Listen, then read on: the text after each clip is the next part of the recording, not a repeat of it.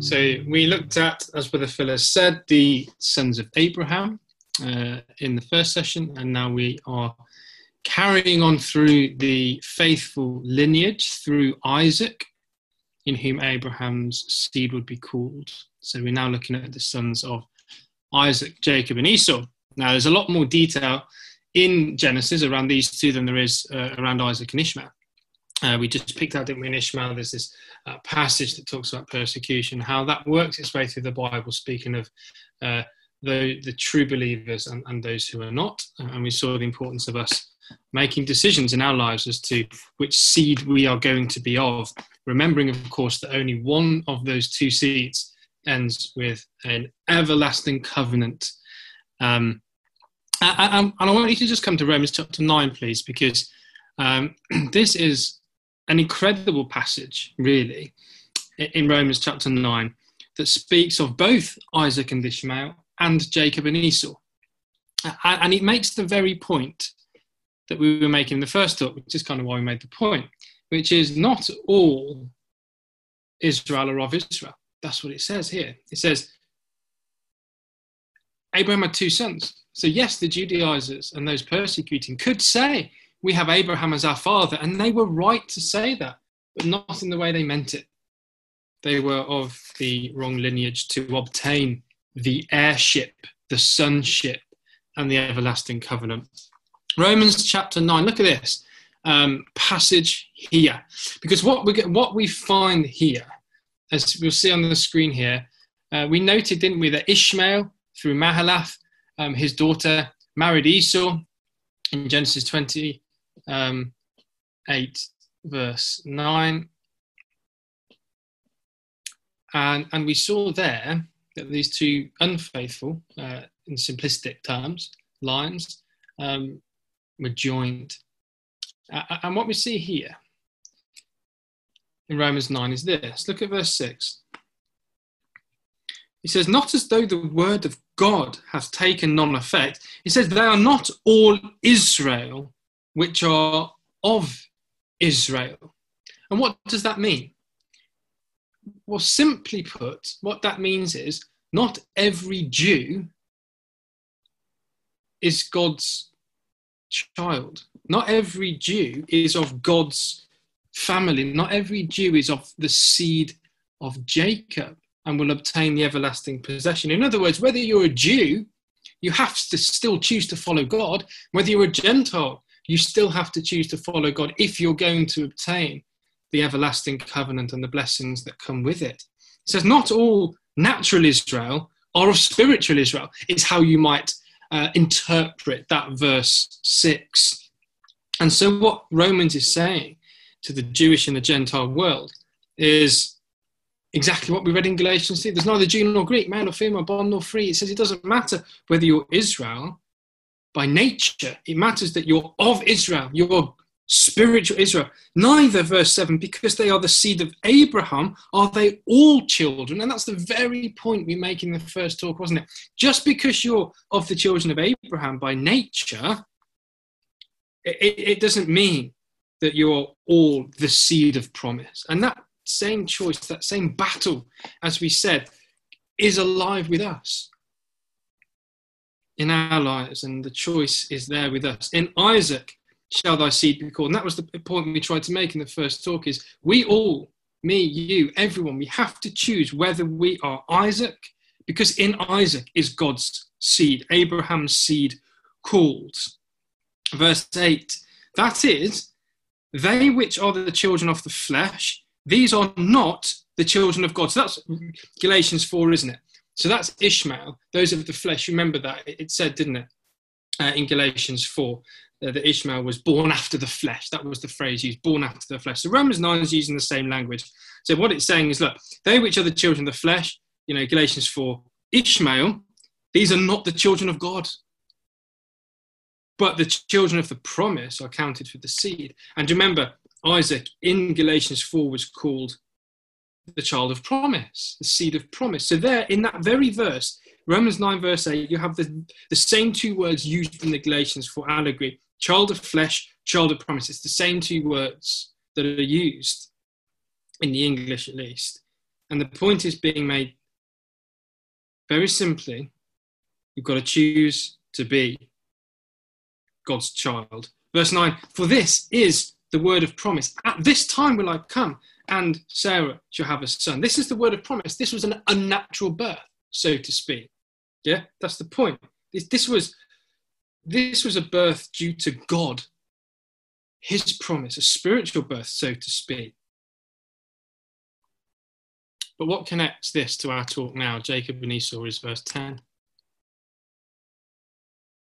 Come to the next generation, and you've got the same challenge, the same point to make. Verse 10, and not only this, in other words, just keep going, look at the next rivalry, look at the next set of brothers in the seed of Isaac and Abraham. But when Rebekah also had conceived by one, even by our father Isaac, for the children being not yet born, neither having done any good or evil, that the purpose of God according to election might stand, not of works, but of him that calls. Verse 12, it was said to her, Genesis 25, verse 23, the elder shall serve the younger. As it is written, Jacob have I loved, but Esau have I hated. And God makes the same distinction with Jacob and Esau that he did with Isaac and Ishmael. He said, one persecuted the other, and in Isaac shall thy seed be called. And he does the same here. He says, I hate Esau. He says, you've got to be a Jacob. You've got to be an Isaac, not an Ishmael or an Esau. I hate Esau, God says. It's strong language, but it's what it says. It's interesting, isn't it? We'll come to this shortly, but where's that verse coming from? Verse 13, Jacob have I loved, but Esau have I hated. Well, it comes from Malachi chapter 1, which is effectively this is our Galatians for this talk, the book of Malachi. It picks up Jacob and Esau. And we'll look at that later, but just to set the context, I've loved you, says the Lord to Israel in Malachi. Yet ye say, wherein have you loved us? Was not Esau Jacob's brother, says the Lord? Yet I loved Jacob and I hated Esau. And Romans picks that up and says, there you go, look, you've got to choose to be a Jacob. That's the very point made in Malachi, the very point we're going to see in Genesis in a minute. I hated Esau and I laid his mountains as his heritage, waste for the dragons of the wilderness. And of course, out of Esau came Edom, who have persecuted the Jews since this time, since the time of Genesis. From Mount Seir, they have persecuted their brother. It's the same theme as Isaac and Ishmael. Every generation, including our generation in 2021. I keep saying that, we're still in 2020, aren't we? Anyway, so I'm a year ahead of myself. But here in 2020, this same rivalry is taking place, isn't it? God still hates Esau and still loves Jacob. God still is going to give the kingdom to those of Isaac and not Ishmael. And this is the rivalry we've been talking about. Romans 7 verse 21, if you flick back, don't worry if you don't want to. Romans 7 verse 21, I find then a law that when I would do good, evil is present with me. I delight in the law of God after the inward man, but I see another law in my members, warring against the law of my mind and bringing me into captivity to the law of sin, which is in my members. This is the rivalry between Jacob and Esau, Isaac and Ishmael, between flesh and spirit that's within us, each one of us. And God says, in Isaac is my seed, and I love Jacob. Well, let's go back to Genesis and chapter 25, before we then go into the book of Malachi and see how Malachi uses this rivalry. And this truly, truly is a rivalry, these two. And it wasn't just a rivalry between them. There was a family division, wasn't there? Rebekah aligned to Jacob and Isaac aligned to Esau.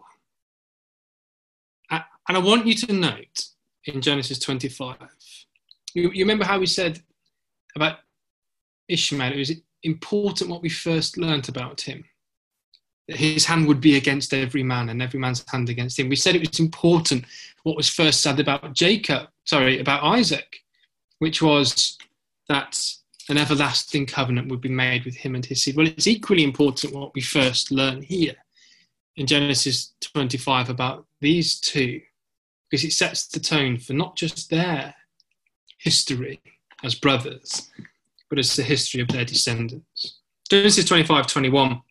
Isaac entreated the Lord for his wife because she was barren, and the Lord was entreated of him, and Rebekah his wife conceived, and the children struggled together. That's Romans 7, isn't it? I find then the law in my members that when I would do good, evil is present with me. A struggle. So you know how we said Ishmael and Isaac's relationship was summarized in the New Testament by the word persecution. Well, Jacob and Esau's relationship is going to be pulled together by the phrase struggle. Notice that. Verse 20, the children struggled together within her, and she said, if it be so, why am I thus? So she inquired of the Lord. Notice that the two are struggling. Remember, when we pull this together, this is a battle between good and evil, flesh and spirit. Well,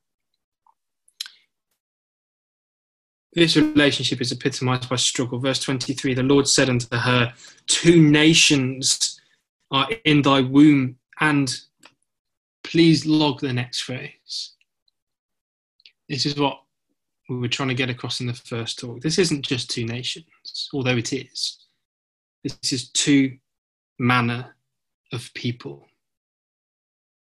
Yeah, that's what God says, isn't it? 2 nations and 2 different types of people are in your womb. It's like Paul in Galatians saying, I don't know what I'm having. I don't know which manner of person I'm giving birth to in Galatia. And notice this, and this we must remember and take away. 2 manner of peoples shall be separated from the womb. How important is that to just remember that these 2 must be separate. They must be separated. A choice must be made. The 2 can't live together. The 2 must not cohabit. That's why Ishmael was cast out. Cannot abide with the sun and the air. God says you've got to choose. You can't mix these 2 things, the flesh and the spirit, the world and the things of God. You have to choose. 2 manner of people are in your womb. They must be separate. The one people will be stronger than the other, and the elder shall serve the younger. And of course, we said that was there taken from Romans. And then also, of course, Malachi was being quoted. And that's so important. And then when we move forward to verse 28, notice what else we learn of these 2 manner of people. It's not just 2 brothers here, is it, young people? This is 2 manner of people. Verse 27, the boys grew. And Esau was a cunning hunter, a man of the field. Jacob was a plain man, upright man, sincere man, dwelling in tents. You remember what Hebrews says about those who dwell in tents? They have no continuing city. They're sojourners waiting for Jerusalem, which is to come. This is this is Jacob, and this is Esau.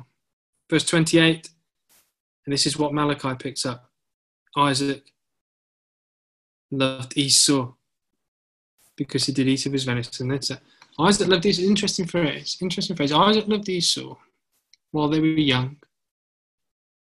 But then he had to grow and change and make that separation, make that division there.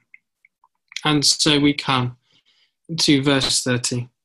Esau said to Jacob, feed me, I pray thee, with that same red pottage. I am faint, therefore was his name called Edom. And here we have the beginning of the Edomites, who would be opponents to Israel, the Israeli-Arab conflict, the struggle that goes on there with its beginnings here.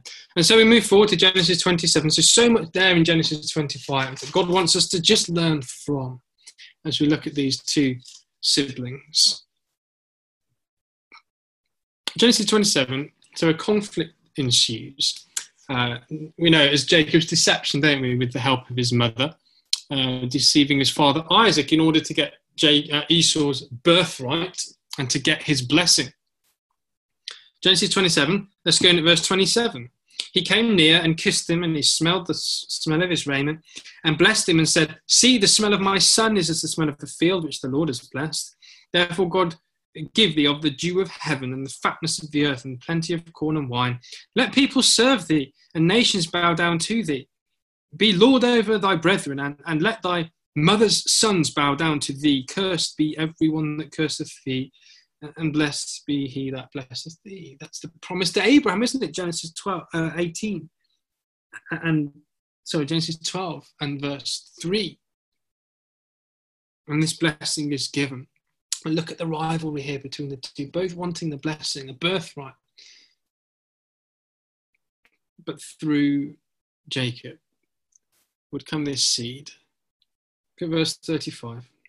He said, "Thy brother came in by subtlety, deceitfully, and hath taken away thy blessing." Taken away the blessing. Verse 38, Esau said to his father, "Hast thou but one blessing, my father? Bless me, even me, also, O my father." And Esau lifted up his voice and went, look at the mess, so to speak, going on here. Look at these siblings fighting, vying for these blessings from God. This is a true rivalry. Now look down at verse 42. So Jacob takes the blessing. And notice this, verse 41, Esau hates Jacob. It's very different, isn't it, to Jacob loving Esau. And as they grow up, they realise the division that must take place in their lives. Two manner of people must be separated. And so as they grow and grow in maturity, they both come to the realisation that these two cannot dwell together. These two lines must not merge. Verse 31.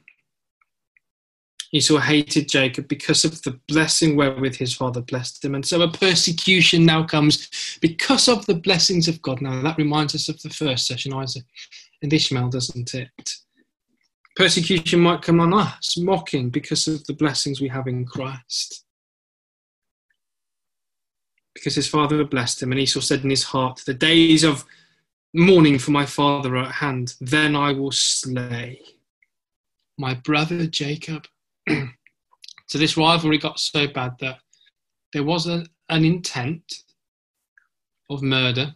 Cain and Abel springs to mind. They hate each other that much. That's how divergent they are in their ways.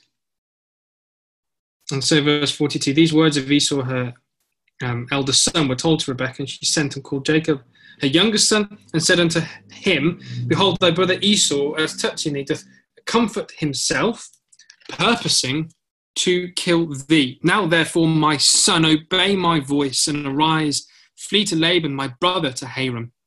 Tarry with him a few days," 20 years, by the way, "until thy brother's fury turn away, until thy brother's anger turn away from thee, and he forget what you've done to him. Then I will send and fetch thee from thence. Why should I be betrayed also of you both in one day?" And so we fast forward 20 years now into Genesis 32. 20 years apart. Much change, no doubt. Genesis 32. And the so-called reconciliation is going to take place. But it's not. It doesn't work. Notice it's a phenomenal passage, these two chapters, Genesis 32 and 33. Bearing in mind, these are blood brothers. They're basically both set up for a battle. Verse 3. Joab sent messengers before him to Esau his brother unto the land of Seir, the country of Edom. And he commanded them, saying, "Thus shall ye speak unto my lord Esau. Thy servant Jacob has said, I have sojourned with Laban and stayed there until now. I have oxen and asses, flocks and manservants, women servants, and I have sent to tell my lord that I may find grace in thy sight. Because of Esau and his persecution against Jacob, Jacob's completely consumed with worry, about what his brother is going to do to him. So he says to his son, go and say to my lord Esau, your servant Jacob. This is all wrong, isn't it, in God's plan and purpose? The elder will serve the younger. This is all wrong. This isn't right. This is trying to merge the lines. And so, verse 6, the messengers returned to Jacob, saying, we came to thy brother Esau, and he comes to meet thee, by the way, with 400 men with him. He's coming to battle, Jacob. He's coming to kill you. Jacob was greatly afraid and distressed. He divided the people that was with him, the flocks and the herds and camels, into two bands. He splits his people into two and says, if Esau comes to the one company and smite it, then, well, we've still got another company. So basically he basically gears up for losing half of his people rather than all of them. And this is happening between these two brothers. This is a proper sibling rivalry. You may be sitting more comfortably at home now, knowing, I would have thought at least, that we've never quite got to this point. Yeah, I mean, this is bad, right? This is hatred. And so this persecution will now take place of the seed of Abraham, of the seed of Isaac. Deliver me, verse 11, I pray thee, from the hand of my brother, from the hand of Esau, for I fear him, lest he come and smite me and the mother with the children. I fear him. He fears persecution. It's a bit like Peter in Galatians 2, who refused to eat with the Gentiles, fearing those of the circumcision. This is what these two brothers have come to. Verse 13, he lodged there the same night and took of that which came to his hand. And he then wants to give this present to him. And the verses go on and on and on. And we won't ponder on all of them. But what is entirely unexpected, as these two struggle, these two manner of people that must be separated, they try and come back together, don't they? They try and find some form of unity, and it can't take place. But notice what does happen. It's shocking, really. Genesis 33, verse 4. Well, before we go there, I should just say, as Jacob gears up to meet Esau the next day, verse 24 to 32 in Genesis 32 take place, where Jacob wrestles with a man, an angel, and prevails. And this great, lovely passage where you have victory in struggle is the message. You will struggle, Jacob. Your life will be a struggle. Your thigh might be out of joint, but you will prevail. There's victory in submission to God, is what he learned there. And then his name's changed to Israel here. So we mentioned that. And then we come to Genesis 33 and verse 4. And the most unexpected scene, one of the most unexpected scenes in Scripture perhaps then takes place, given the build-up we've just had. Verse 4, Esau ran to meet him and embraced him and fell on his neck and kissed him, and they wept. This is the sort of thing of David and Jonathan, isn't it? Not Jacob and Esau. And so you scratch your head and you think, well, what's going on here? Why is there this reconciliation between flesh and spirit in symbol and allegory? Well, no one thought this would happen. But then a dialogue takes place where Jacob insists that Esau takes a gift. Esau refuses to take the gift, but finally does take it. But then Jacob evidently does not trust his brother's favour, does he, to continue for long? So he makes excuses to avoid travelling to Mount Seir later in the chapter with his brother. Didn't want to go with his brother. And he further evades Esau's attempt to put his own men among Jacob's bands in verse 15 and 16, and finally completes the deception of his brother by going to Succoth and then to Shalem, which is a city in Shechem, instead of following Esau to distance like he said he would. So this was no reconciliation. This was Jacob just scared for his life because of persecution. Ishmael will persecute Isaac. Esau will persecute Jacob, because that's where the promise is. That's where the seed lies. That's where the everlasting covenant is made. That's where Jerusalem is to come, finds its rest.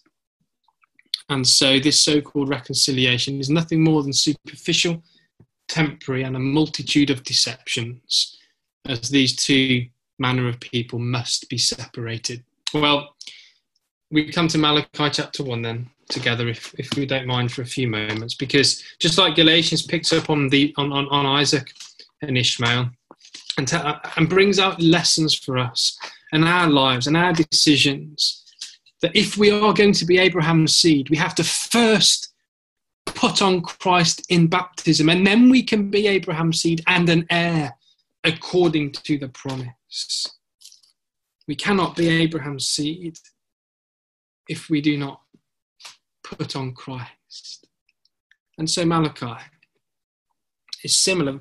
Let's look at Malachi 1 verse 2 and 3 just to set our context. I've loved you, says the Lord. You say, wherein have you loved us? Was not Esau Jacob's brother, saith the Lord? I loved Jacob and I hated Esau. And now we're going to have a little discussion in Malachi about these two brothers and their hatred one of the other. But why? And what you'll notice is this seems to be, doesn't it, more severe than Isaac and Ishmael, sort of without making light of it. With Isaac and Ishmael, it was described as a bit of mocking, which is then in Galatians described as persecution. So we don't make light of it, but this is hatred. This is gathering 400 men against your brother to kill him once you've finished mourning your father. This is a whole different level. And so Malachi is a different level to Galatians. The depravity, the evil in Malachi, as it comes out, warrants a Jacob and Esau rather than an Isaac and an Ishmael. Well, Malachi 1 verse 2 and 3 that we've just read there, as you can see on the screen, is quoted in Romans 9 and taken from Genesis 25. So we're supposed to make a connection between Genesis, Malachi and Romans. It's sort of there for us. So I have to set the context of Malachi for you, don't I? And I think it will become clear quite why these brothers are needed here in Malachi. Well, actually, yeah, if you also just look at Malachi 2 verse 12, the reference there to Jacob, the tabernacle of Jacob, and then chapter 3 and verse 6 talks of I am the Lord, I change not, therefore ye sons of Jacob are not consumed. So it's not just this one reference in Malachi 1, we have it throughout these references to Jacob. Well, the book of Malachi itself is structured of 6 oracles, which the first one we've just read part of, which is God's love for Israel in chapter 1 verse 2 to 5. We then have chapter 1 verse 6 to 2 verse 9, which is all about the priesthood and the warnings of a corrupt priesthood. The third oracle is all about mixed marriages and divorce in chapter 2 verse 10 to 16. And then chapter 2 verse 17 to chapter 3 verse 6 is this so-called problem of God's justice. The people in Malachi's day did not like God's justice.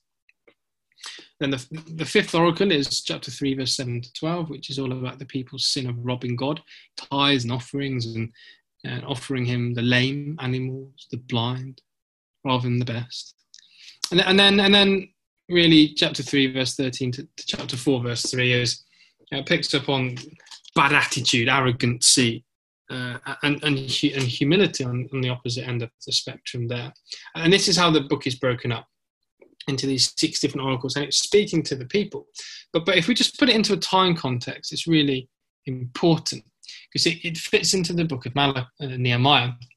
And really, I just want to map, and this is, you'll see why I'm doing this in a minute, so just bear with me, to map the life of Nehemiah onto the life of our Lord Jesus Christ, because what we'll find in Nehemiah is he has 2 comings, his first coming and his second coming.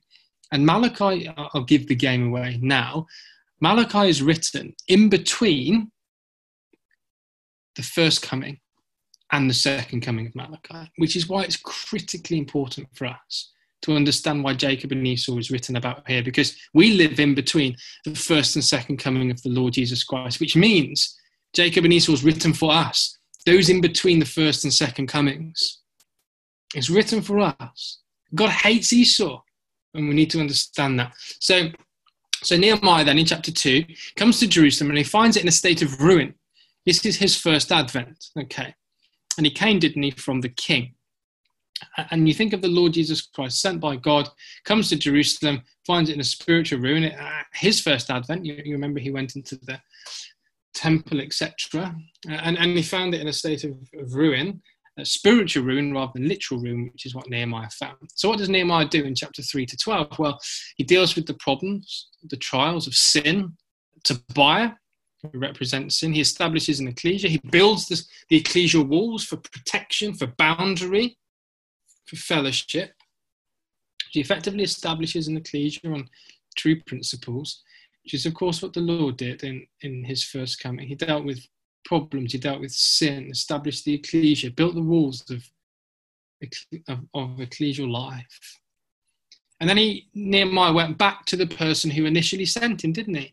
He went back to the king at the end of his time, at the end of chapter 12. And of course, the Lord Jesus, at the end of his first coming, went to heaven, to God who had sent him first.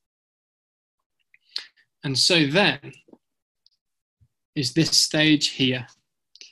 Interestingly, Nehemiah is then absent for a period of time we do not know, undefined, and it's deliberately undefined. The time period between the first and second coming is not defined and never will be. It wasn't for Nehemiah. In between chapter 12 and 13 is when Malachi is prophesying. After Nehemiah's gone and before he comes back, because Nehemiah is going to come back and he's going to judge the people. And actually, when you think about it, Malachi 3 verse 1 says, "Behold, I will send my messenger, and he shall prepare the way before me. And the Lord whom ye seek shall suddenly come to his temple, even the messenger of the covenant." That was Nehemiah, wasn't it? God sent the messenger. Who was the messenger? Malachi. The word Malachi means messenger. "I will send Malachi, and he shall prepare the way before me. And the Lord, Nehemiah, who you seek, will suddenly come to his temple." And when he comes back in chapter 13, where does he go? Straight to the temple to cast out Tobiah. And he is the messenger of the covenant. Now, Nehemiah is. So the point of saying this to you all is Malachi was written to prepare the people for the second coming of Nehemiah. That's why Malachi was written, to prepare them for the coming of the messenger of the covenant. And that has echoes for us, doesn't it? We must prepare for the second coming of our Lord. And so we must understand what Malachi says to those preparing for the second coming. And so then in chapter 13, Nehemiah does come back to the second time to Jerusalem, straight to the temple. And we're told that, aren't we, of the Lord's return, that he'll go straight to the temple, straight to the ecclesia. Ye are the temple of the living God. And then, well, what does Nehemiah find? Well, he finds it in a desperate state. Goes straight to the temple. The Lord whom you seek will suddenly come to his temple. And what are we told in 1 Peter 4? Judgment begins at the house of God. That's what happened in Nehemiah. Judgment began in the temple, in the house of God. Some are blessed in Nehemiah, some are not. And so Nehemiah 13 really represents the future judgment of our Lord Jesus Christ. And so we must understand what Malachi is saying and why it's referencing these two brothers and their rivalry. And so here's our period, the time when our Lord is in heaven for an undefined period of time. That's the time Malachi wrote. So we must sit up as we prepare to meet our Lord, the messenger of our covenant. Why does it describe Nehemiah as the messenger of the covenant? Well, it's because in Nehemiah 10, he made a covenant with the people not to marry foreigners, to keep the Sabbath in the year of release, to keep the voluntary yearly offerings for the upkeep of the temple, to keep the wood offerings, to offer the first fruits to God, to provide a portion to the Levites, all detailed in Nehemiah 10, verse 30 to 37. Nehemiah was the messenger of this covenant. And the point being, young people, Nehemiah made a covenant with the people that they signed up to. And when he came back the second time, his purpose was to judge them according to the covenant that they had signed up to. You'll see that in Nehemiah 13. Every single one of those items you will find in Nehemiah 13, because he's coming to judge them based upon the covenant they made. And that is our lives. As we make a covenant with our God to serve him, to be his people, to be his children, He will send his son, the messenger of the covenant, and we will stand before him in judgment to give an account of the things we have done. And notice that column there of Malachi. Every one of those items of that covenant you will find in some form in the book of Malachi, because what Malachi is doing is reminding the people of the covenant they made with their God. And that's so important. And then Nehemiah judged them on that covenant. And Jacob and Esau are critical to this. What did Nehemiah do when he came back? 3 times we're told he contended with the people. 3 times we're told he cleansed, purified the Levites. And then we're told 4 times that he would be remembered, that he would remember those of faith. This is the purpose of our Lord when he comes back, the second time without sin unto salvation, to contend, to cleanse, and to remember, a book of remembrance is being written. And the purpose of the Jacob and Esau analogy is, when the Lord comes back to his temple, when judgment begins at the house of God, where will you be? On Esau's side or Jacob's side? On Ishmael's side or Isaac's side? Because there's an everlasting covenant made with just one of those groups and to their seed. And this is what Nehemiah is picking up for us. So we've seen, let's have a look then into Malachi. That sets the context for the book of Malachi. And I just want to go through the book of Malachi very quickly, just for 5 or 10 minutes, just to see how important Jacob and Esau are in this story.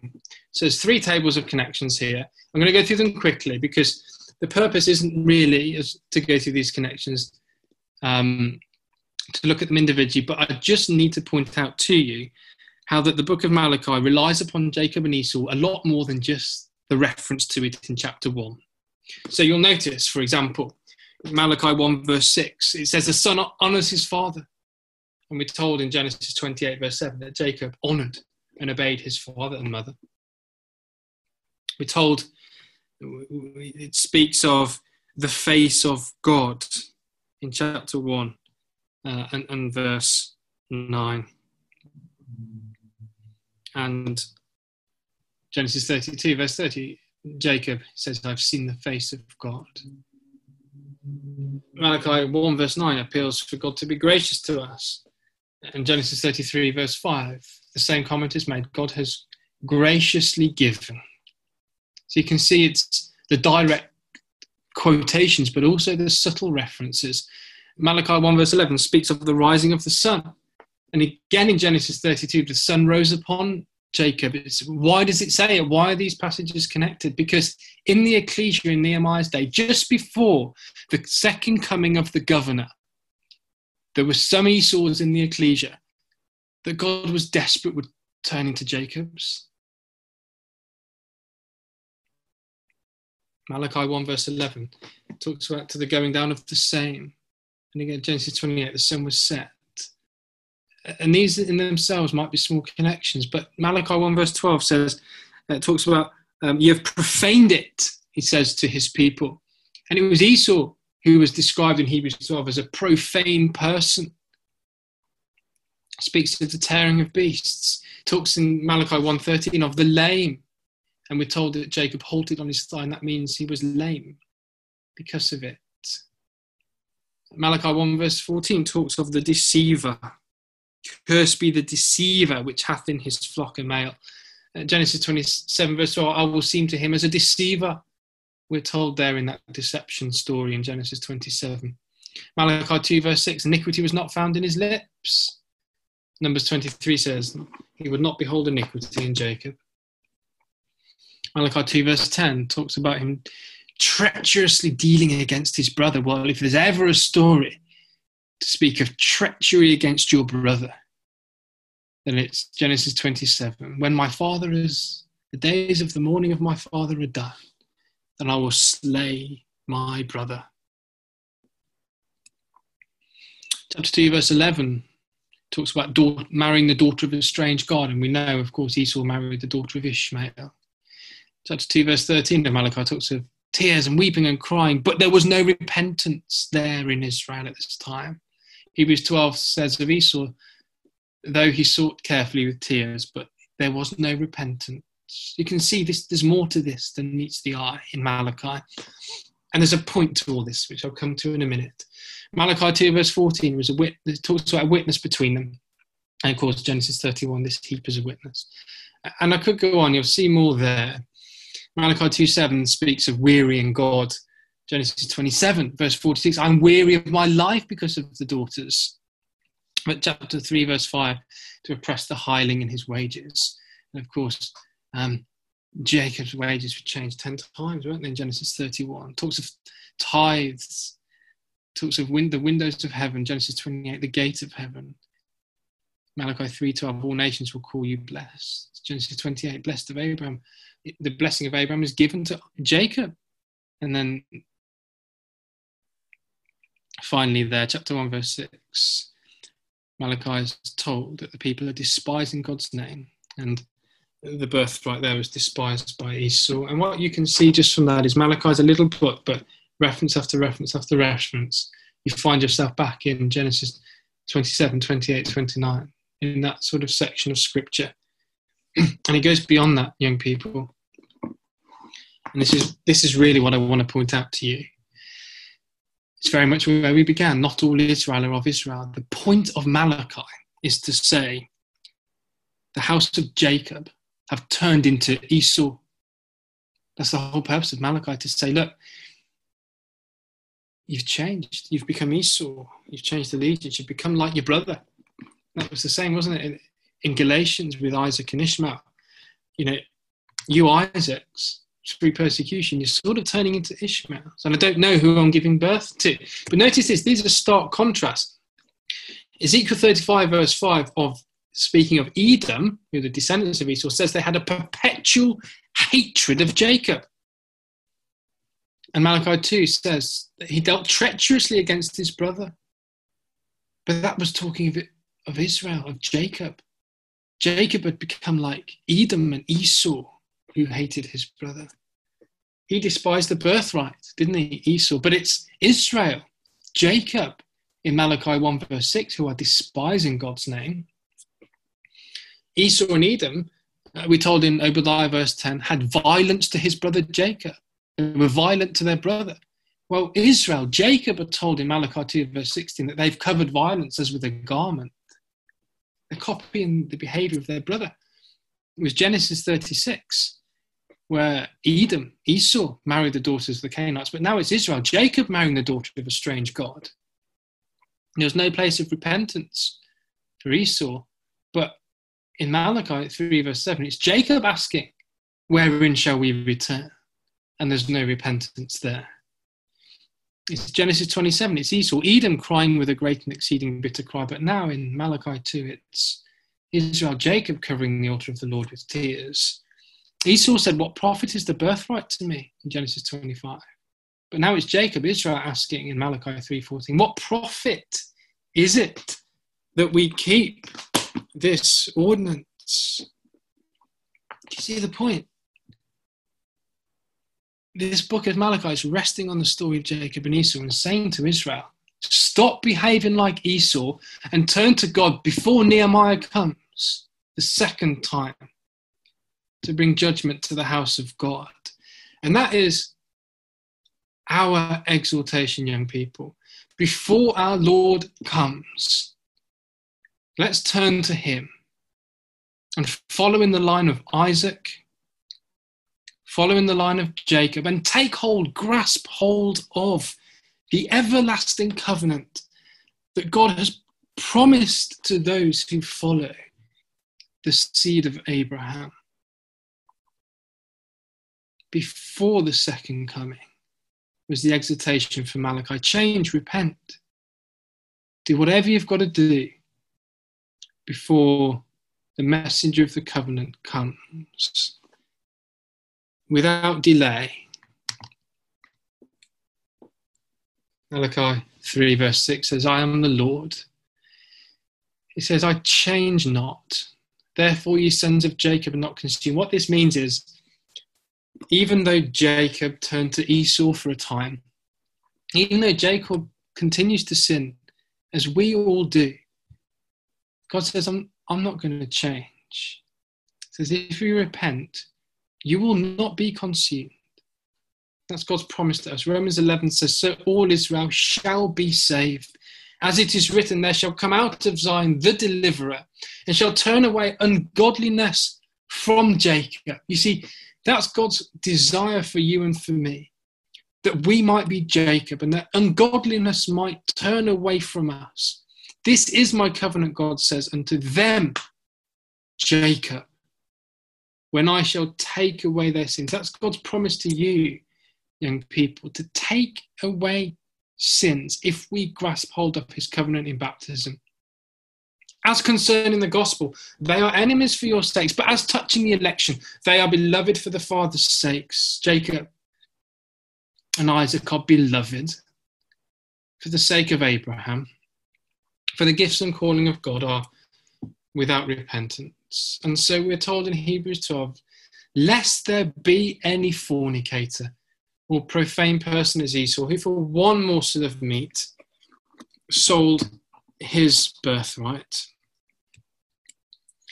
And so as we just conclude, the lesson of these two sibling rivalries and how God uses them in the New Testament and in Malachi, in each generation since the beginning of time, there are these two opportunities and options for us, those of faith and those of flesh. Each child of God with its faults and failings, each requiring repentance and forgiveness, each willing to endure persecution and a daily battle with themselves to choose whether we follow the ways of God or not. This battle is waging today in our lives, in our families, in our ecclesias. Let's learn the lessons of these two sets of brothers, and in particular how God uses them in Malachi and in Galatians to speak to our hearts and our minds of what we need to do to be heirs of this promise, sons of Abraham.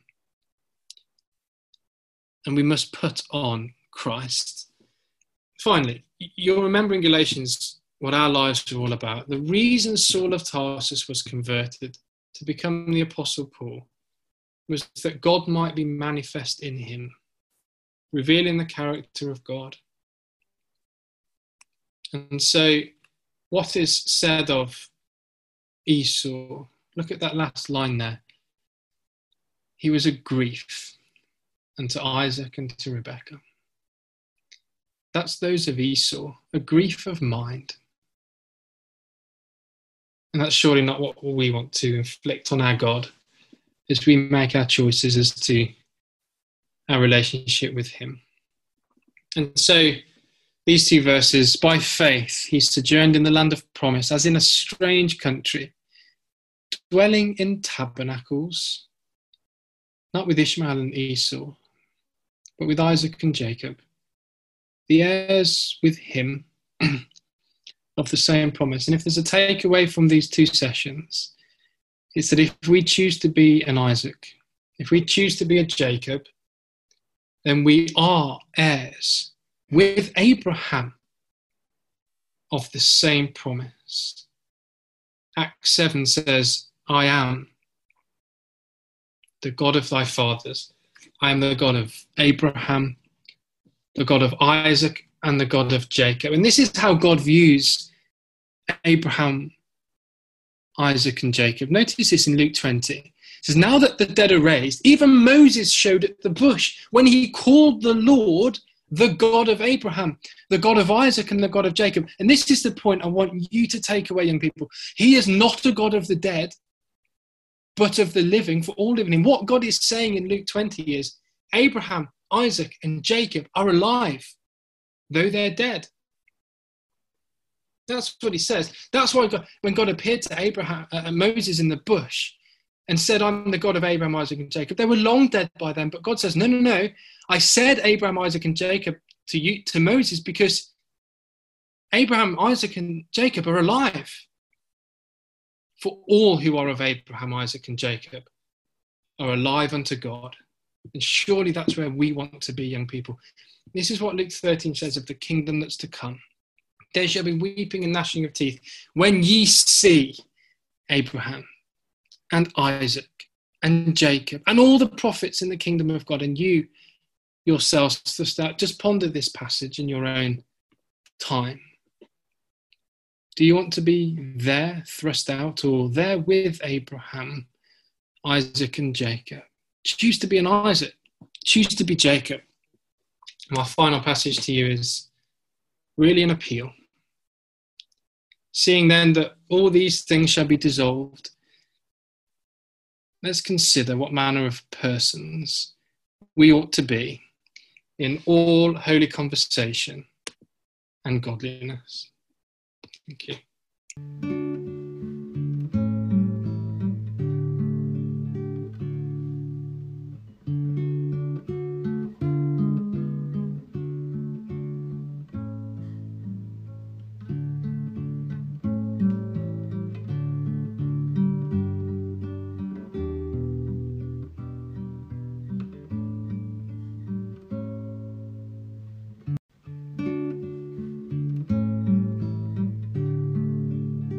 We've got these two brothers to look at this evening. And really, there's two things I want to do. First, of course, look at them and the relationships that they had in Genesis.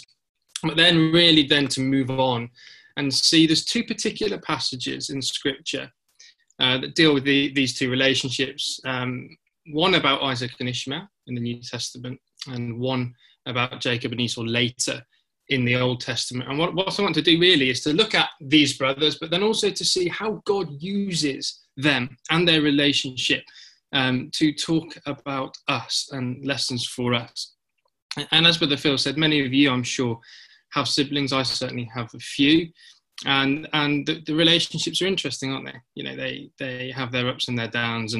And these two relationships we're going to look at here are quite different to that in a sense, because in a sense, they're quite serious relationships when we look at the hatred between Jacob and Esau, for example, or the persecution that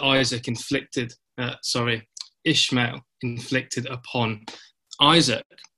And when we look in our Bibles at these two brothers, we see that they and their descendants formed a pattern, and they also set the tone for histories that would happen between the nations that would come from them. From Isaac and Jacob would come the nation of Israel, the Jews, and from Ishmael and Esau, and the Arab nations that in the Middle East that surround the Jews there. And there's a theme, isn't there, in Genesis particularly, but throughout the Bible, of the younger son prevailing over the older siblings, with the younger usurping the older and getting the birthright and the inheritance. For example, sibling rivalry resulted in the first murder in human history, with Cain taking Abel's life. And then Ishmael persecuted Isaac, as we'll see. Esau plots against Jacob, and Jacob plots against Esau, and they bring armies against each other. Joseph is sold by his brothers and mistreated by them, isn't he? And so what we learn from this is that there's a pattern set, and that's what we want to look at. And when we look at these two brothers, if you just look at the screen here, we have, of course, the first talk, Ishmael and Isaac, the sons of Abraham. And then coming from Isaac, we have Esau and Jacob. And so we'll focus now on Ishmael and Isaac. And I wonder if you could come with me to the book of Galatians and chapter 4, because it's Galatians 4 that talks to us about this relationship between these two brothers, and in particular the lesson that God wants us to learn from it, and the lesson he, through the Apostle Paul, wanted the Galatians to learn from it. And the Galatians, which is one of the early letters, I believe, in the first century after the ascension of the Lord Jesus. And here in Galatians, we have a difficult ecclesia, because we have Jews and the Judaizers, those who were convinced that the Mosaic law must be followed, as well as the traditions that were added to it. and that they were a better race than the Gentiles who were dogs. But then you also had, well, what did you have? You had those who had converted, Jews who had converted to Christianity, the gospel of Christ. You had Gentiles who have also converted. So you have in this ecclesia here, or these ecclesias, I should say, in Galatia, this conflict. And the Apostle Paul, when he pens this epistle, uses the conflict between Ishmael and Isaac to demonstrate a point. So let's just read that. We're going to read a few verses here. This is the reason we didn't have an introductory reading, is because we were just about to read it again. So here we are in Galatians. We're in chapter 4, okay? And we are going to start at verse 19. And I'll come back to the context in Galatians later. So don't worry about the context, because we will cover that later.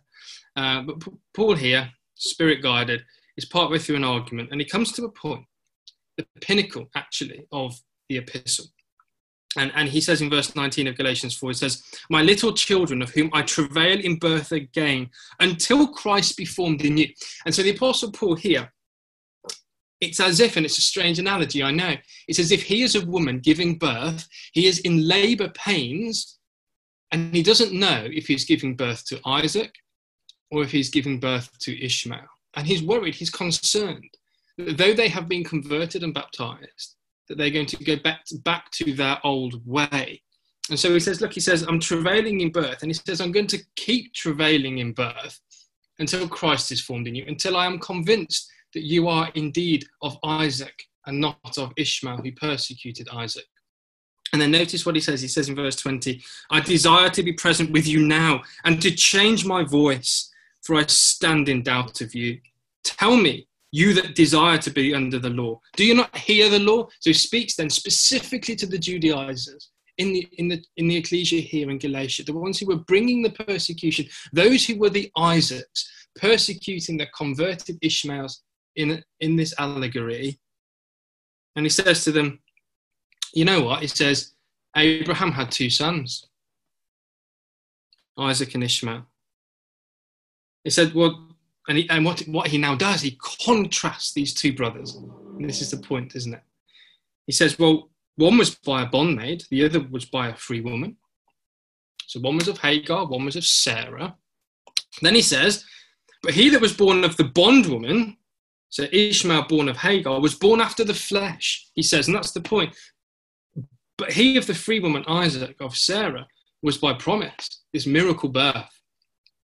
That was by promise, not by natural means, not by the flesh. And he's contrasting these two. And he says, look, we all have a natural birth. We all have a fleshly birth. But the point is in our lives, we need a spiritual birth as well.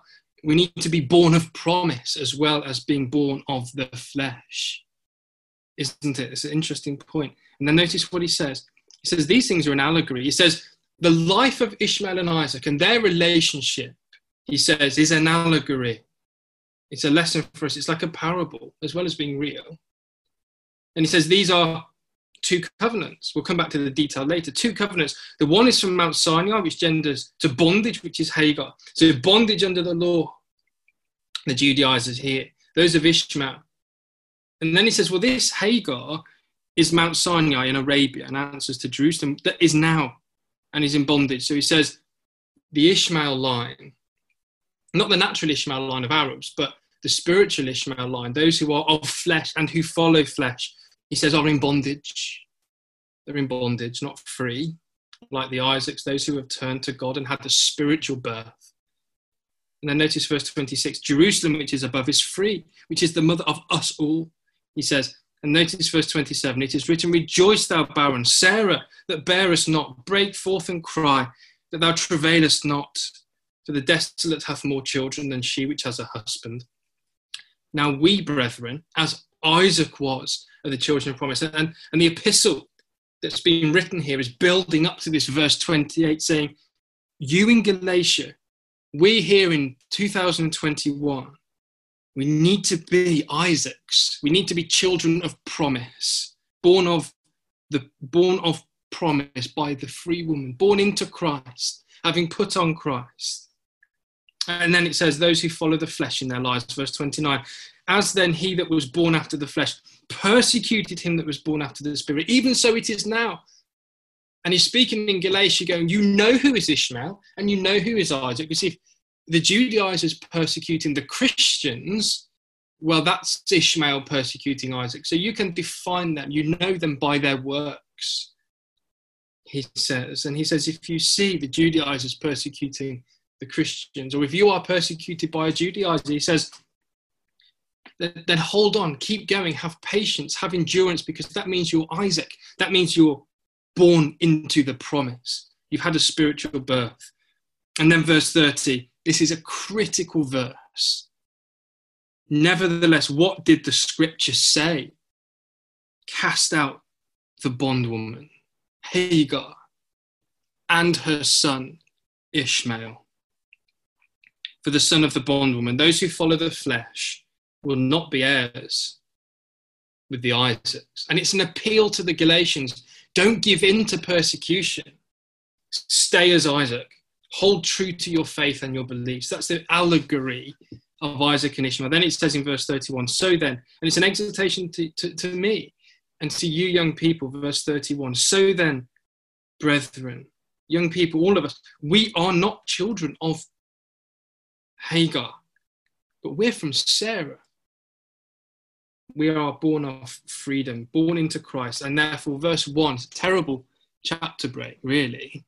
Verse 1, therefore, stand fast in the freedom that we have in Christ, who has made us free. And let's not get entangled with the yoke of bondage. Don't go back to the law. That was the message to the Galatians. So you can see already, just in Galatians, that Isaac and Ishmael are going to represent to us two types of people, not Jews and Arabs, although that is the natural descent, but two types of people within the ecclesia. Or it might be the conflict that goes on in our own lives. There's some days, aren't there, that we probably are more like Ishmael than we are like Isaac.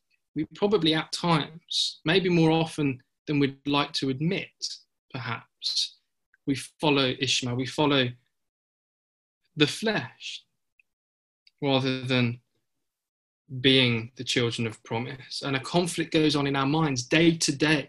It's not like young people, is it, brothers and sisters, that we're baptized one day and then we are therefore saved. There is a conflict that takes place between Isaac and Ishmael in our lives. Well, it's interesting, isn't it, that of all the things that Galatians could have picked out from the life of Isaac and Ishmael, it only picks out three things. Firstly, verse 29 that you can see on the screen, it picks out that the one persecuted the other. But as then he that was born after the flesh persecuted him that was born after the spirit, and it's the same now. Secondly, we're told that one is born after the flesh, natural desires, and the other is born of promise, a spiritual birth, a miracle. Sarah, who could not have children, past childbearing age. And then the third thing we're told is that the one group, the Ishmael group, will be cast out and not be an heir with the Isaacs. So that the birth is different. Their lives are different. One persecutes the other. And their destiny is different. One is cast out, one is not. One stays within the family. And we are beseeched, aren't we, as an audience, to make a choice there in verse 31. Do not be the children of the flesh, but of the bondwoman. So let's go to the book of, well, actually, just before we go to Genesis, just come with me to Galatians chapter 2. Because we said, didn't we, what defines the relationship between these two, Isaac and Ishmael, is persecution. That's what Galatians picks up. And notice this in Galatians 2 verse 4. It says there, and again, don't worry about the context, but notice the problem in Galatia was persecution, the Judaizers against the Christians. Verse 4, and that because of false brethren crept in unawares, who came in privily to spy out our liberty which we have in Christ. That's Galatians 5:1, isn't it? Don't lose that liberty, it says in Galatians 5 verse 1, that they might bring us back to the law, back into bondage. Then notice verse 12. For before that certain came from James, he did eat with the Gentiles, but when they were come, he withdrew and separated himself, fearing those who were of the circumcision, fearing the Judaizers, fearing those of the flesh, as it were, in the allegory. There's a persecution going on in Galatia, which is why it references Isaac and Ishmael. Well, with that in mind, let's come back to Genesis. Let's just have a look at these boys, if we can call them that, these great patriarchs, great descendants here in Genesis chapter 17. Let's go in at 17 because that's where we have Isaac. So in summary so far, two types of people. That's what we're looking at, two types of people. That's what God uses these brothers, this relationship, this rivalry, this persecution. He uses it to represent two types of people. Notice Genesis 17. Come back to it. Genesis 17, verse 19. This is the first time we come across Isaac. And this is a critical chapter, brothers and sisters, young people. Genesis 17 is all about this phenomenal covenant that God was going to make with the children of Abraham. But at this point, the point this covenant was given in Genesis 17 and verse 1, that verse 2, your seed would multiply. Verse 4, my covenant is with you, Abraham. Verse 5, you're going to be a father of many nations. Verse 6, you'll be exceeding fruitful. Isaac's not been born. So God makes this phenomenal covenant, this phenomenal covenant with Abraham. And I guess, and I can't second guess, but if I were to, in Abraham's mind at this point, maybe this was going through Ishmael. Well, look at verse 19, Genesis 17. We now come across Isaac. God said, Sarah, thy wife, she will bear a son indeed. And thou shalt call his name Isaac, and I will establish my covenant with him for an everlasting covenant, and with his seed after him. So the very, very first thing, young people, we're told about Isaac here is nothing to do with him. It's that God says, this is my lineage. These are my descendants. These are my people, God says. I'm making an everlasting covenant with this boy that's going to be born to you, Isaac, and with his seed after him. And so we have to become the children of Isaac. It's a phenomenal thing, isn't it? You know, all these great promises, this great covenant in Genesis 17, verse 1 to 18. And then we get told in verse 15, God said to Abraham, as for Sarah, your wife, don't call her Sarai, call her Sarah. I will bless her. I will give a son to her. I will bless her. She shall be a mother of nations. Kings of people shall be of her. Abraham fell on his face and laughed. He rejoiced, as the word means, and said in his heart, shall a child be born unto him that's 100 years old? And shall Sarah that's 99 bear? Abraham said to God, oh, that Ishmael might live before thee.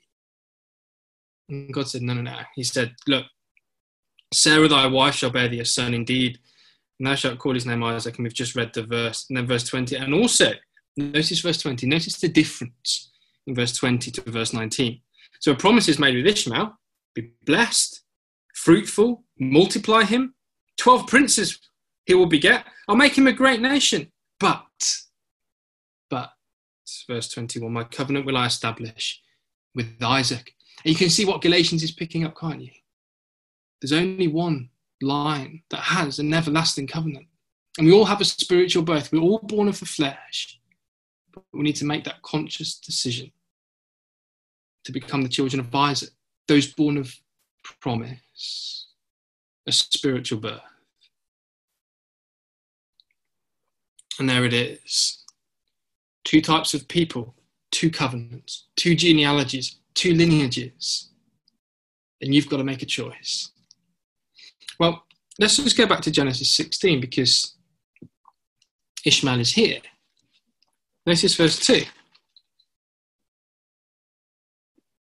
Verse 1, Genesis 16, verse 1. Sarai, Abraham's wife, bare him no children. She had a handmaid, an Egyptian, Hagar. Sarah said to Abraham, behold, now the Lord has restrained me from bearing. I pray thee, go in unto my maid. This is why Galatians says that Ishmael was born of flesh. That it may be that I may obtain children by her. Notice the focus, obtaining children. And notice how beautiful it is that we've already read in Genesis 17, God says, no. He says, look, I'm not just going to give Sarah children. She's not just going to obtain a child. She's going to obtain a child with whom I will make my everlasting covenant, and with his seed after him. You see, God has something much greater in store than just the birth of a child, as Sarah wanted here. And end of verse 2, Abraham hearkened to the voice of Sarah, and so now of flesh is born Ishmael. And notice what we're told of him in verse 10. Here he is, verse 10. The angel of the Lord said unto her, I will multiply thy seed exceeding, that it shall be numbered, not be numbered for multitude. There's going to be this great multitudinous seed. But it doesn't say it's the seed of promise here, does it, to Ishmael? Verse 11. The angel of the Lord said to her, behold, thou art with child, and you will bear a son, and shall call his name Ishmael, because the Lord has heard thy affliction. And Ishmael means that God shall hear. God says, I've heard. Have Ishmael. And God heard her affliction. And then in verse 12, we're told right from the beginning the character of this man. We weren't told the character of Isaac when he's born, are we? We're just told that this is the seed with whom I have chosen to make my everlasting covenant. But here we're told, verse 12, this is going to be the characteristic of this man, which is why he's going to have a rival with his brother. He will be a wild man. His hand will be against every man, and every man's hand against him. He shall dwell in the presence, to the east, it means really, of his brethren. So he says he's going to be a constant conflict. That's going to characterize the life of Ishmael. He's going to be in conflict, in confrontation. He's always going to have a rivalry. And it's going to be with his brethren, to whom he will dwell in the east. This is going to be a persecuting power that's going to come forth from this man. And so they're going to represent brothers in conflict. The conflict that goes on in my life and your life as to follow in the flesh or the promise in the spirit. And so when we move to Genesis 21, we have our first real interaction between these two brothers. And we meet them together here. Genesis 21 verse 1, the Lord visited Sarah as he had said, and the Lord did unto Sarah as he had spoken. For Sarah conceived and bare Abraham a son in his old age, at the set time of which God spoke to him. And Abraham called the name of the son that was born unto him, whom Sarah bade to him Isaac. So here he is, he's born. And so this conflict begins. Verse 6. Or verse 7. She said, who would have said to Abraham that Sarah should have given children such, for I have borne him a son in his old age. Verse 8, and the child grew and was weaned. And so Abraham makes a great feast the same day that Isaac was weaned. And so Galatians 4 verse 30, verse 29, comes to pass. In verse 9, Sarah saw the son of Hagar, the Egyptian, which she had borne unto Abraham, mocking, persecuting the son of promise. You can see the poignancy of Galatians, can't you, in the early church? And so this persecution now begins. His hand would be against his brother, as we were told. It would be. And so it goes on. In verse 12, God said to Abram, let it not be grievous in thy sight because of the lad and because of thy bondwoman. In all that Sarah has said unto thee, hearken to her voice, for in Isaac shall thy seed be called. Notice that beautiful moment God there just says to reassures Abraham, as he did in Genesis 17, I've made my everlasting covenant with this boy and with his seed. In Isaac shall thy seed be called. And so we start with Abraham, and then we have Isaac and Ishmael, and God chooses the line in which his descendants of promise would come. In Isaac shall thy seed be called.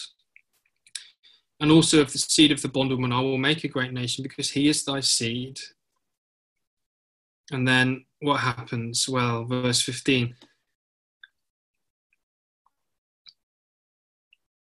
Verse 14 and 15. Notice what happens.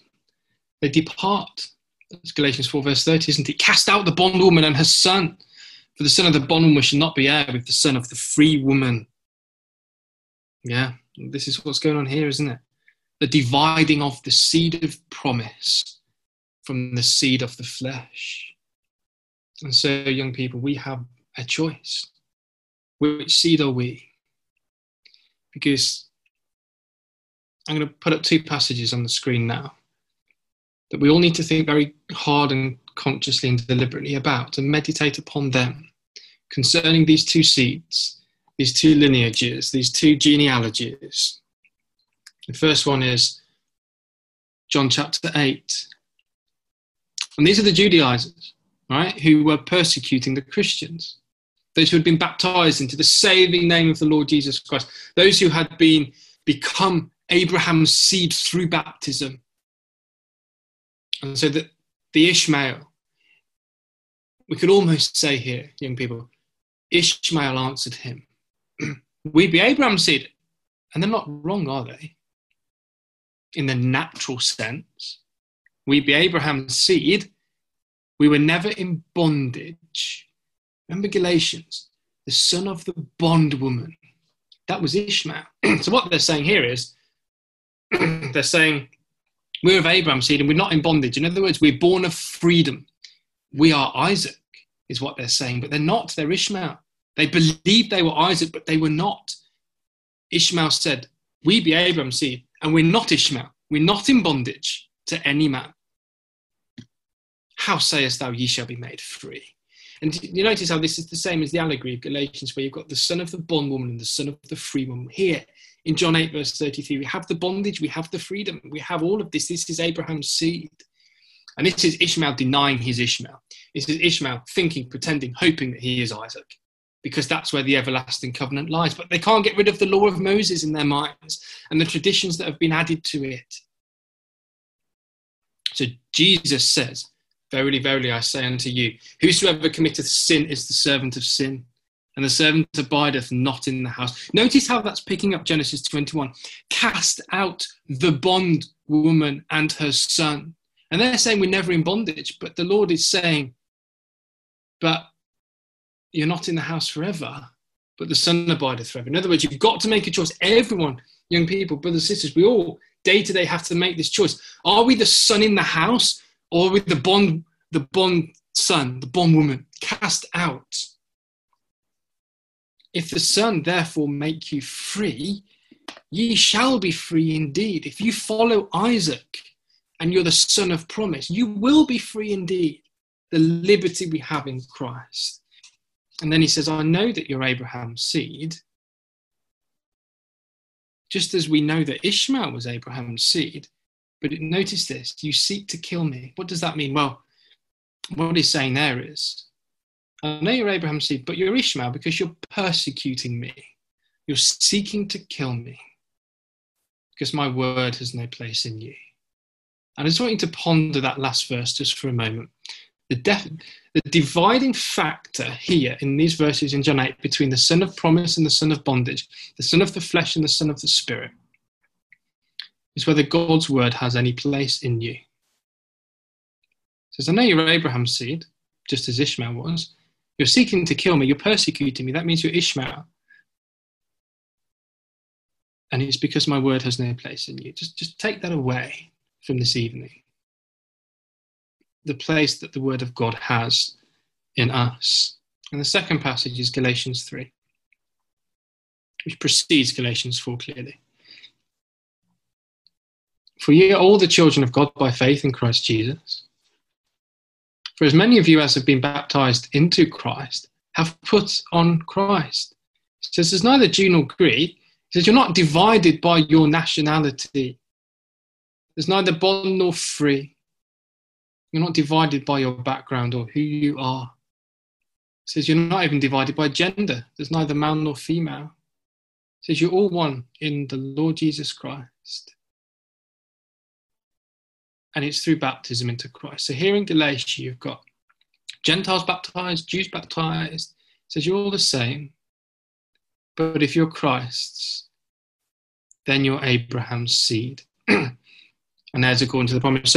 So young people, what these verses are saying is, firstly, you've got to have the word of God in you. And secondly, if you want to be an Isaac, if you want to be Abraham's seed of promise, you first,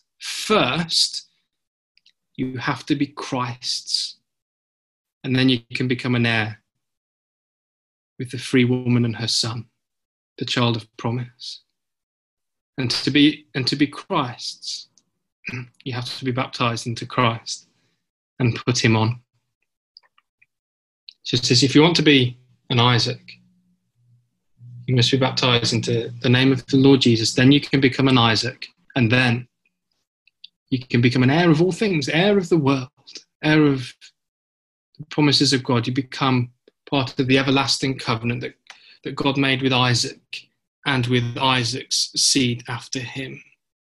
That's what these two brothers do for us in Scripture, young people. This is what this rivalry teaches us, that we have to make a division. We have to make a decision. We have to take this to heart. Well, let's just spend just a moment. We've talked about this definition as being those who persecute and those who are persecuted. We've talked about those who take the word into them. That's the definition of these two. And we've seen all these things. And I just want you to note the writer of Galatians, the one who penned it anyway. So come back with me to Galatians.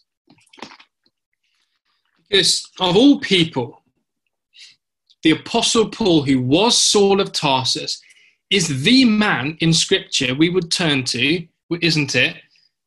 As a man who was a persecuting power and then became a persecuted power.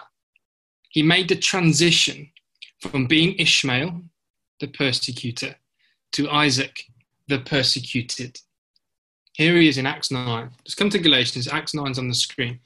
Here's Ishmael. Here's the persecuting power, still breathing out threatenings and slaughter against the disciples, the Isaacs, the seed of promise. He went to the high priest and desired of him letters to Damascus, to the synagogues, that if he found any of this way, whether they were men or women. So again, he had no division between men and women, Jew or Greek. It made no difference. He's going to persecute whoever, that he might bring them bound to Jerusalem.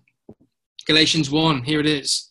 This is how he begins Galatians. You've heard of my conversation, my old manner of life in time past, in the Jews' religion. How that beyond measure I persecuted. Here it is. He says, I was Ishmael. I persecuted the church of God. I persecuted the true believers. I persecuted the seed of promise. I persecuted Isaac. And I wasted it. You see how the pattern of Genesis is coming out. Verse 23 of Galatians 1. But they had heard only that he which persecuted us in times past now preaches the faith which once he destroyed. The one who persecuted Isaac has become Isaac. And this is what God wants in each one of you and me. That we who were all born of the flesh might become the children of God, become the seed of the Spirit, the children of promise. That we might make this change. Not that we necessarily persecute people, but that we might become one of God's children. And here's the Apostle Paul, Saul of Tarsus, makes this complete change. And he of all people is able to say to the Galatians, I've been on both sides. Please hold on to your faith. Hold on to being Isaac. It's absolutely worth it. So here's the persecutor, Saul of Tarsus. And here's the persecuted Apostle Paul, Galatians 5. He says, I'm suffering persecution, he says. Notice that he says, I've done an absolute U-turn. I'm now Isaac. And I'm being persecuted by the Judaizers, those in the Jews' religion of whom I was chief, he says elsewhere. Acts 26, for these causes the Jews caught me in the temple and went about to kill me. John 8, the Lord, didn't he? He says, I know you're Abraham's seed, but you seek to kill me. And the Apostle Paul is experiencing the same thing. The Ishmaels are persecuting him, despite the fact he was an Ishmael. But he says, I'm giving birth to you, Galatians, and I want you to be Isaac. When you're born, he says, I want it to be a spiritual birth, not a fleshly, natural birth. And what I want to show you now, just for a couple of minutes, is there's 4 conversion accounts, isn't there, of the Apostle Paul. Acts 9, 22, 26, and Galatians 1. And I want to show you something. There's a lot of detail in the next 3 slides, or 4, but I just want to show you. All right, so this is a chiasm for Acts chapter 9, verse 1 to 25, which is the conversion account. And what you'll notice here is it brings us to the point where the Apostle Paul is given his mission. But notice what is either side of it. Acts chapter 9 is Paul acting like Ishmael, plotting against the Christians in Damascus. We've already read the verses on the screen, breathing out threatening and slaughter. He was Ishmael. But by the time we come to the end of his conversion account, in Acts 9, verse 19 to 25, Paul is preaching in Damascus and the Jews are plotting to kill him. You notice that transition, that he was the persecutor, now he's the persecuted. And he's made the transition from Ishmael to Isaac, and he pleads with you to do the same. Acts 22. Here it's slightly different the way it's presented, but here in the middle of this chiasm structure of Acts 22, the second conversion account, again he's told his missions. It has the same center point, and here he says, here I was Ishmael, I persecuted the Christians, he says in Acts 22, verse 45. And then he comes back to the same topic here. Acts 22, verse 19 to 20, it says, I was a persecutor. And he reminds them in Acts 22 that despite his mission, he was Ishmael. And then we come to Acts 26, which is a much bigger account.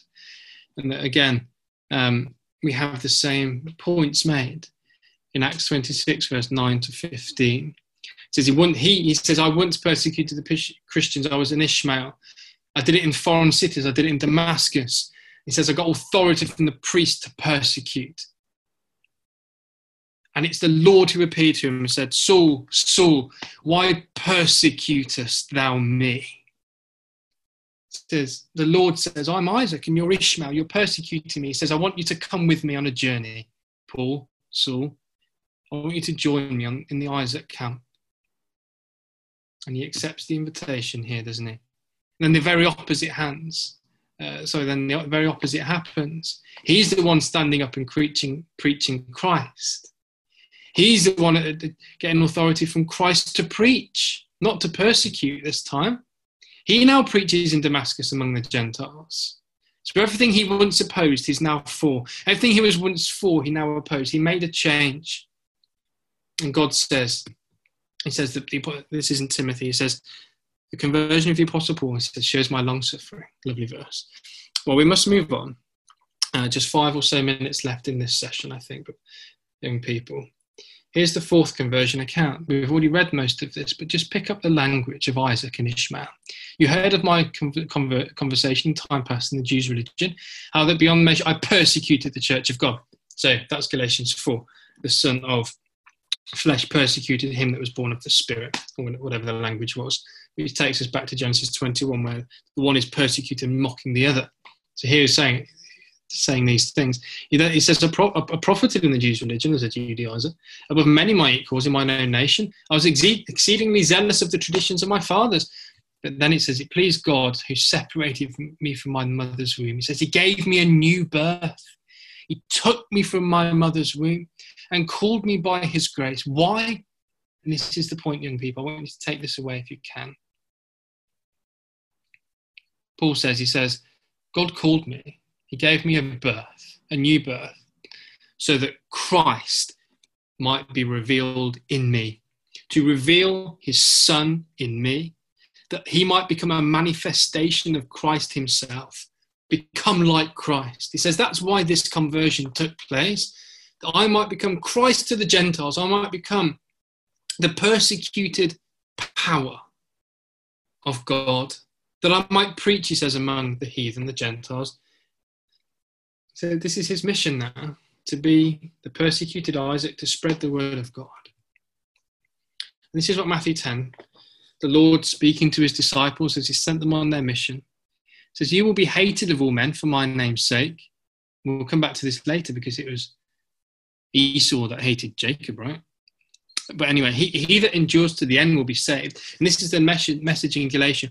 Don't let the Ishmaels turn you, change you. But when they persecute you in this city, when Ishmaels come along, he says, just flee to the next city. Verily I say to you, ye shall not have gone over the cities of Israel till the Son of Man become. Yeah, so here in Galatia, this is what we've got going on. We've got Jewish Christians and we've got Gentile Christians. We've all come and accepted faith in the Lord Jesus Christ.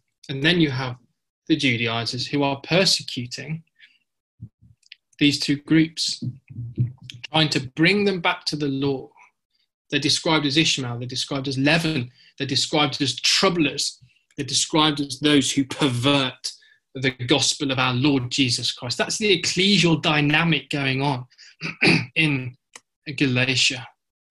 And so this persecution took place. And what's happened here is, just to set the context briefly, is Paul's already been to Galatia, converted them, turned them into Isaacs. Then he's gone away to preach elsewhere. The Judaizers have come in and tried to turn them back to Ishmael's. And so now there's a struggle. These two brothers are struggling within the ecclesia. And Paul says, I don't know which I'm giving birth to. And notice the emphasis in the epistle on, we've been here before Galatia, we've converted you already. Chapter 1, verse 9, as we said before, so I say it again. Chapter 2, verse 18, if I build again the things that I destroyed. Chapter 4, verse 9, how turn ye again to the weak and beggarly elements? Wherefore ye desire again to be in bondage. He says, you're going back. My little children, of whom I travailing birth again until Christ is formed. Chapter 5, verse 1, do not be entangled again with the yoke of bondage. Chapter 5, verse 3, for I testify again to every man. Chapter 5, verse 21, it says, I've told you this before. See the point? It says, I've already given birth to you, but I'm willing to do it again. I'll go through the pain again. I'll go through the labour pain again, he says, for you again, because I want Isaac. I don't want Ishmael. That's the point that he makes. Well, we must move on here. Acts 15, these are the Judaizers, those who say you must keep the law of Moses. And so if we were to summarise Galatians, this is how I would summarise it in these last couple of minutes together. They had recently been converted. They quickly then turned back to the false gospel. The Judaizers then troubled them, and so false brethren were brought in to spy out their freedom, to bring them back to bondage by bewitching them to not obey the truth. The apostles, we told in chapter 2, didn't listen to the Judaizers. And so the Judaizers persecute to the point where even Peter gave in to them. We read that, didn't we? Peter gave in to them and didn't eat with the Gentiles. The Judaizers wanted a Jewish-Gentile separation. And they wanted the Gentiles to live like Jews and to enforce the traditions of the Jews upon them. They didn't walk according to the gospel, and they wanted to make a show in the flesh. And in any case, and so we come to chapter 4, finally, to this allegory. Abraham had two sons. There it is. In verse 22, Abraham had two sons, and this is what we're told. He had Isaac and Ishmael. The one represented the law and bondage, the other the gospel and freedom. The one persecuted, and the one persecutes. One is cast out, one becomes an heir. And ultimately, young people, each person who comes to read the scriptures has to choose which of Abraham's sons they're going to choose to be. We've read those words. And so we have this allegory. There's two women, Hagar and Sarah. One's a bondslave, one's a free woman. We have two mountains, Arabia and Sinai, and Zion in the promised land. We have two covenants, the one in Sinai, which genders through bondage and slavery, the letter that kills. And Zion is the second covenant, which has a spiritual birth, gives life, has sons. There's two cities, Jerusalem as it is now, and Jerusalem that is to come. And there's two sons, Ishmael, the flesh, cast out, Isaac of the spirit, who's an heir of the everlasting covenant. And so our hope, young people, if we choose to be Isaac, is that we will come to Zion in the promised land, is that we'll be a son of the spirit, we'll be an heir with Christ of all things, that we will be partakers of Jerusalem which is to come. It's really the same. And so Isaiah 51 says, look unto Abraham your father, look unto Sarah that bare you, for I called him alone and blessed him and increased him. And we'll skip over this because of time, but I just want to make a point to you as we finish this session. We're going to look at Jacob and Esau next, but notice what happens in Genesis 28. So Abraham has two sons, Isaac and Ishmael. Isaac has a son, Esau. Ishmael has a daughter, Mahalath, and the Ishmael line marries into the Esau line. Genesis 28 verse 9, then went Esau unto Ishmael. And so here we have these two lines coming together, Esau and Ishmael, and took unto the wives which he had, Mahalath, the daughter of Ishmael, Abraham's son, the sister of Nebajoth, to be his wife. And so these two lines of flesh merge together and cleave together. And so the warning is there. And ultimately, young people, I want you to take this away from the book of Galatians and what it says about these two brothers. There's another chiasm at the beginning of Galatians 1, verse 1 to 12. And the center point is that glory must go to God. And this is the purpose of Galatians, isn't it? That God's Son might be revealed in us as we develop our characters. That others might glorify God in us because of us. Galatians 2, I am crucified with Christ. Nevertheless I live, yet not I, but Christ lives in me. These are the Isaacs, young people.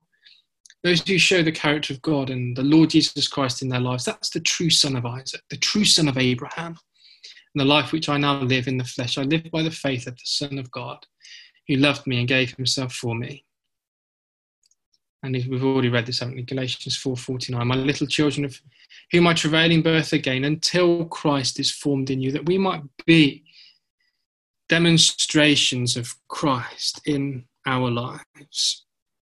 And so we conclude with two other verses. Hebrews 11 says, by faith, Abraham, when he was tried, he offered up Isaac, and he that had received the promises offered up his only begotten son. Notice that. It's really important, that verse, because it describes Isaac as the only begotten son. The same description of our Lord Jesus Christ. Those of Isaac are those of Christ, the beloved sons of God, the seed of Abraham, of whom it was said that in Isaac shall thy seed be called. This is our choice, young people, that we might make. I want to leave you with these words in Exodus, because what we find in Galatians is that the Galatians at this moment in time were acting like Ishmael, not Isaac, and it was something for them to ponder. And it doesn't end, does it, with Isaac and Ishmael, because we've just seen we've got Jacob and Esau to come. Every generation has this battle, this struggle, this rivalry that takes place, represented by these brothers. And we all have this choice to make. And I just want you to notice Exodus 3. The burning bush, God appears to Moses. And what does he say? As he pleads with him to go from Midian back to Egypt, he says, I am the God of thy father. He says, I am the God of Abraham. I'm the God of Isaac. And I'm the God of Jacob. Notice God doesn't say, I'm the God of Abraham, the God of Ishmael, and the God of Esau. I'm the God of Abraham, the God of Isaac, and the God of Jacob. And this is the appeal of Galatians to you and to me, that if we become of Isaac's seed, then we are of God. We are his children. So when we're deciding, young people, our futures and our relationships with God and our friendships, remember that God's offered to you is that he will be your God, the God of Isaac, if you choose to be Isaac. Because in Isaac shall Abraham's seed be called. And notice this, just the next verse. The Lord said, I have surely seen the affliction of my people. Notice that. I've seen Ishmael persecuting Isaac. This time it's Egypt against Israel. And God says, I've seen how my people have been persecuted, as Isaac was. And I've heard their cry. I know their sorrows. And he says, I'm coming to deliver them. And that's God's promise to those who are of Isaac's seed, that though they might suffer persecution and mocking, or worse, God says, I'm coming. I'm coming to deliver them. When Isaac is persecuted, young people, God sees, God hears, and God knows. And he comes down to deliver. So let's make our choice, Isaac or Ishmael.